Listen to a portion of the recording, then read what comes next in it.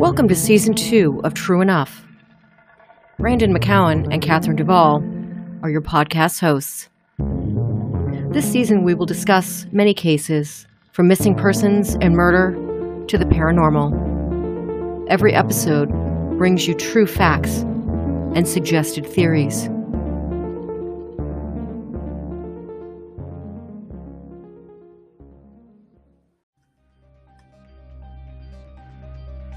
This week's podcast is about the disappearance of Dr. Sneha Phillip.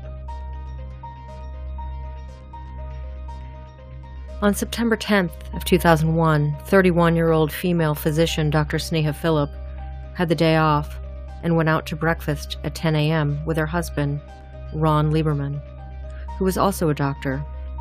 They lived in Battery Park City, just 4 blocks from the World Trade Center. She told him she was going back to their apartment to do housework, and they said goodbye at about 11:30 a.m. Afterwards, she did some shopping across the street from the World Trade Center, but she never returned home. At 11:15 p.m., Ron came home from work. Sneha wasn't there, but he assumed she was out with friends or family. When he woke up around 6 a.m. the next morning, September 11th, he was not worried because he assumed that she had stayed at either her cousin's or her brother's house. He left and took the 6:45 subway to work. Then at 8:45 a.m., a plane crashed into the North Tower of the World Trade Center. Ron heard the news and called Sneha, trying to make sure she was okay. However, she did not answer. He assumed the crash an accident until 15 minutes later, when the second plane flew into the South Tower. This occurred just minutes away from their apartment. He tried to call her again, but still no response. Ron eventually returned to their apartment building, but the front door was chained. A neighbor told him that Sneha was not there. As he would later learn, she did not spend the night with her brother, cousin, or any known friend. She did communicate with her mother via instant messaging at 2:30 p.m. on September 10th. Security camera video shows her leaving the apartment a few hours later at 5:15 p.m. An employee at the building also remembered seeing her leave at that time. There were credit card purchases for $500 at around 7:15 p.m. at a designer discount department store across from the World Trade Center, where she bought bed linens, lingerie, and 3 pairs of shoes. Ron watched the surveillance video from the store. Eventually, he was able to find her on it. After that, there was no trace of her. On the video, she's seen carrying 2 large bags of merchandise. However, they were not found at the apartment. A clerk from the department store saw Sneha's missing persons flyer and contacted Ron. She'd reported seeing Sneha with another woman that night. Ron believes that he found her on surveillance video leaving the store with Sneha, since the NYPD were very busy with the 9/11 attacks, and rightly so. He hired a private investigator to help track down anyone who might have seen Sneha after she left the store. Her family and friends placed several missing persons posters throughout New York City around Ground Zero. Several questions remain in the case, including, where did Sneha stay the night on September 10th if she wasn't with her brother or cousin? Did she leave the department store with this mysterious friend, and did she stay with her? If so, why has the woman never come forward? Another theory is that she met with foul play after she left the store. Yet another is she went across the street and stopped at the Millennium Hotel bar and may have stayed there and died during the attacks. Her friends and family believe that finding the mystery woman who was last seen with her at the store is the key to solving the case of her disappearance.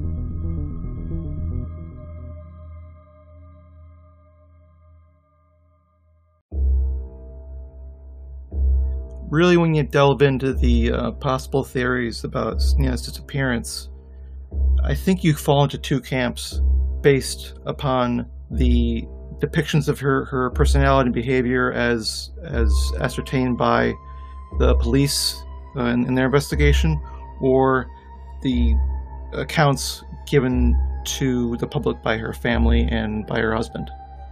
And whichever side you choose to believe more, I think, really guides you into which theory you think is most likely, or the theory that you think is the truth.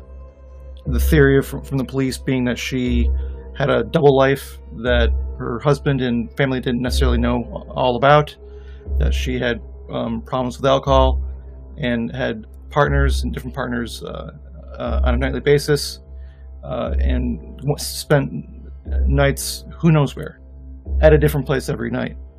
But her family says this is absolutely absurd, and none of this is true, and she was one of the smartest, most talented people you could ever meet.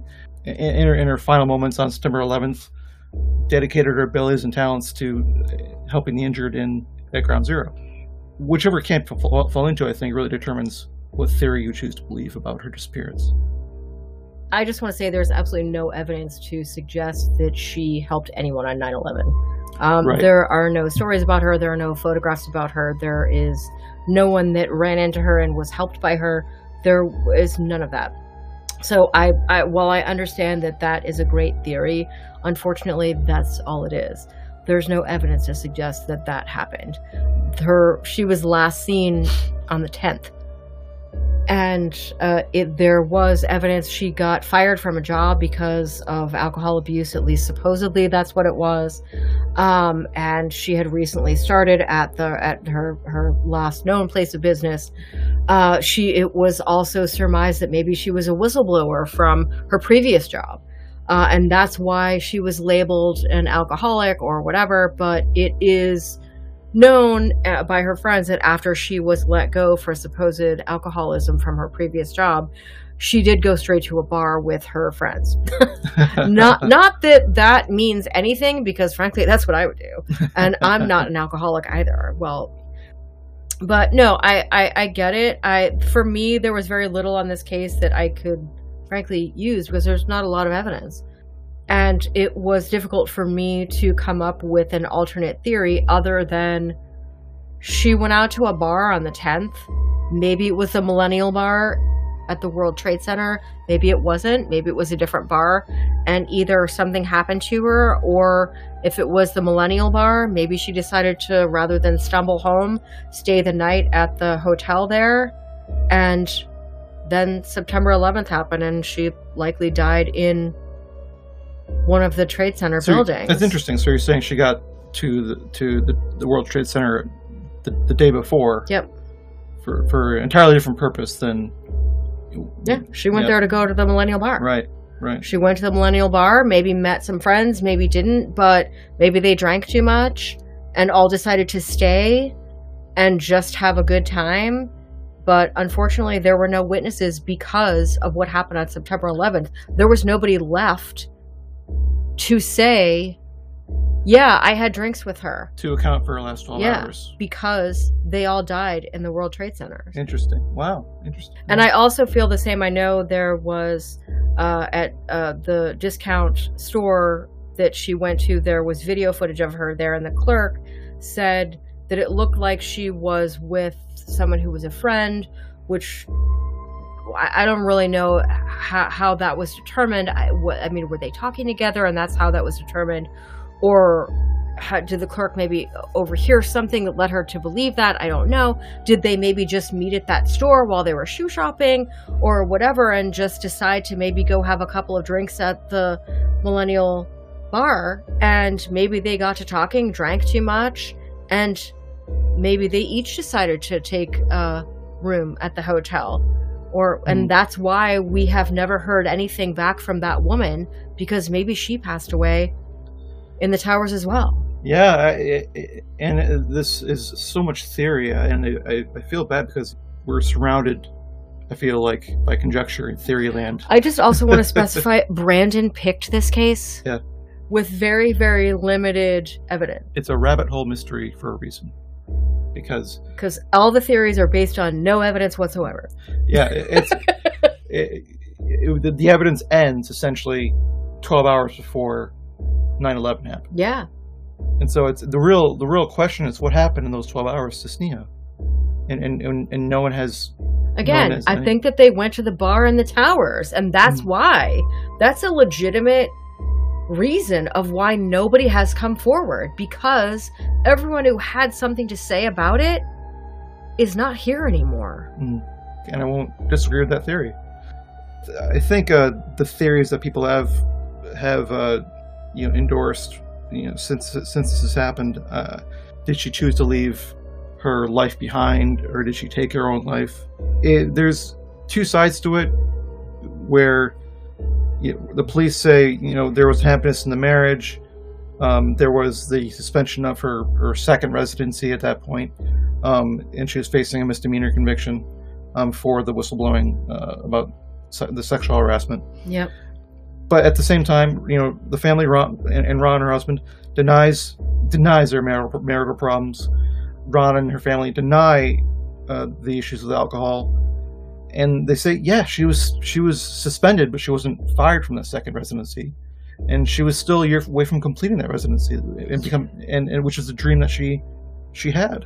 Which is agreed, but also keep in mind, families don't always know, like parents don't always know everything about their child. Right. The husband, a little bit of a different story, but at the same time, some people don't want to admit if there's problems in their marriage. Yeah. That happens too. Yeah. I'm not, saying that the husband was lying or whatever. Maybe there were problems, maybe there weren't problems. But, there's no evidence to suggest either way. It's hard to have a cognitive dissonance to think there could be problems in the marriage and family, but also that would cause her to want to leave, but also her being very close to the family, whereas she would spend nights often with her cousins and so forth. And she had that. No, I agree. And the day of September 10th, she had that instant message conversation with her mother for and gave no indication that she'd be. I call bullshit on the leaving her life and all of that. Someone would have seen her somewhere if she left her life. There's been enough publicity about the case, and there certainly was, that somebody somewhere would have said, "Hey, wait, I know that girl. She lives right next door." I gotta say, I don't feel like that's a viable theory. Yeah, I really don't. That's what I'm saying is how do you say that she chose to leave her family and husband behind, but yet she was so close to them, more so than the normal family is at that age. I can't reconcile those two thoughts together. And for the same reasons, the theory that Sneha took her own life, I can't see that being the case. Me neither. I agree. She bought new clothes and shoes. Yeah, if you're gonna kill yourself, why would you buy new shoes and clothes? That doesn't make any sense. And she indicated, plans for the future with her mother that she was going to. Right, exactly. Again, I don't find that to be a really viable theory. And then there's a theory about abduction. That she's abducted, or there's foul play involved that night on September 10th. My big thing about that is your theory that you support sort of answers this, but my thing is, where are the bags that she bought the stuff in? They're described as 2 huge bags that carried all the things she bought that day. And honestly, if you're going out to a bar, you're not bringing that crap with you. Yeah. You're going to stash it somewhere. Yeah. And they were never found. And they were, which is why it leads me to believe that maybe she got a hotel room. Right. And it was in one of the towers, and she stashed her stuff there. Mm-hmm. And for the abduction / foul play theory, no names or even persons of interest are brought up in either the police investigation or the family's investigation. Again, it goes back to, I think, that she went to and the Millennial Bar was like right down the street from where their apartment was. Maybe whoever she was hanging out with got so drunk that they just maybe they just decided to stay in the hotel just because she had nothing to do the next day. And she knew her husband was going to be off to work early in the morning, and she thought, fuck it, I'm going to go out and have fun tonight and whatever. It is weird to me that she would not have told her husband that that's what she was doing, but that's not how I would roll, but that doesn't mean that anyone else would be the same or Right. different or whatever, you know? Maybe they had a different type of relationship where she knew he was going to be working really late and just was like, well, he knows I'm fine, whatever. You know, people have relationships like that. Right. And one thing just occurred to me just now is, you know where she could have stuck those bags? She could have left them at the hotel desk, and they could have taken them. She could have. Yeah, she could have. But it seemed, well, yeah. I mean, she definitely was not taking them into the bar. Right. I'll say that. Right. When you're a girl, it's a pain in the ass to take a jacket with you, let alone 2 big bags of stuff. So, yeah, she had to have left them someplace. But because that area was such a disaster after 9/11, I mean, Christ, she could have left them behind a shrub in front of the World Trade Center and nobody would have found them because of all the debris and all that. I mean, it was complete destruction in that area. And at the same time, she could very well have checked out of the hotel and been walking home when that happened and have been hit by debris and then the buildings fell. I mean, any number of things could have happened to her. Maybe she checked out of the hotel early or whatever and was hit by debris and was knocked out and had her bags with her, but you would never know because of all the debris on the ground. I feel like that's reaching, but yeah, it's we're reaching a lot in this well, there's theory. nothing else to do because once again you picked something that has no evidence. I'm just saying. So I really can't totally discount the abduction / foul play theory. Oh, agreed. Personally, I can't. Agreed. I can't just like throw out the window. The theory that she died in the 9/11 attacks, trying to save people's lives, I don't think can be discounted. I think if she is in R1 at a hospital and she has that knowledge, that medical expertise to help people, and as she's been described by people, she was a smart, intelligent, nice woman. I can see it as a possibility that she would have heard about the attacks, heard about the World Trade Center being on fire, and gone down there to see what she could do. From where? From a place a couple blocks near Ground Zero. So, if I'm to follow your theory, so you're suggesting that she stayed somewhere else the night before, somewhere that apparently nobody saw her or ever was able to say, yes, we recognize this girl. But I would say she stayed at someplace. And but with nobody seeing her? Oh, people saw her. They just have not reported it. They did not report it. Again, with all the publicity that this case got, I feel like that's a big stretch. But I can't rule out that possibility. I'm saying I can't rule out that possibility. So my 2 theories that are possible, they're most possible. Okay. Are the abduction / foul play theory, and the theory that she died on site at Ground Zero. Okay. Regardless of whether it was helping people or had stayed in the hotel. Right, yeah. So I can see your circumstance, and I can't totally discount my circumstance that I'm saying she could have happened. Okay. I'll give you that. So barely. So I do believe Sneha Phillip, despite her personal problems, which I do think existed in some fashion, I do think there's some credence to the rumors that she had problems with alcohol. I think there's some credence to that. Could be. But despite those personal problems, I think it was very likely that she was the type of person who wanted to use her knowledge and talents to help others. And she would put her life in danger to help others.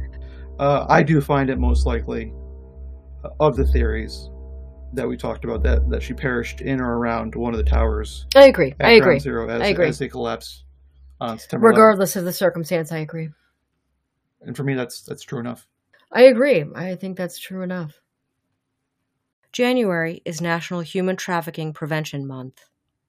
If you are a victim of human trafficking, or if you have a tip about a potential trafficking situation, call the National Human Trafficking Resource Center at 1-888-373-7888 or text 233-733. Thank you.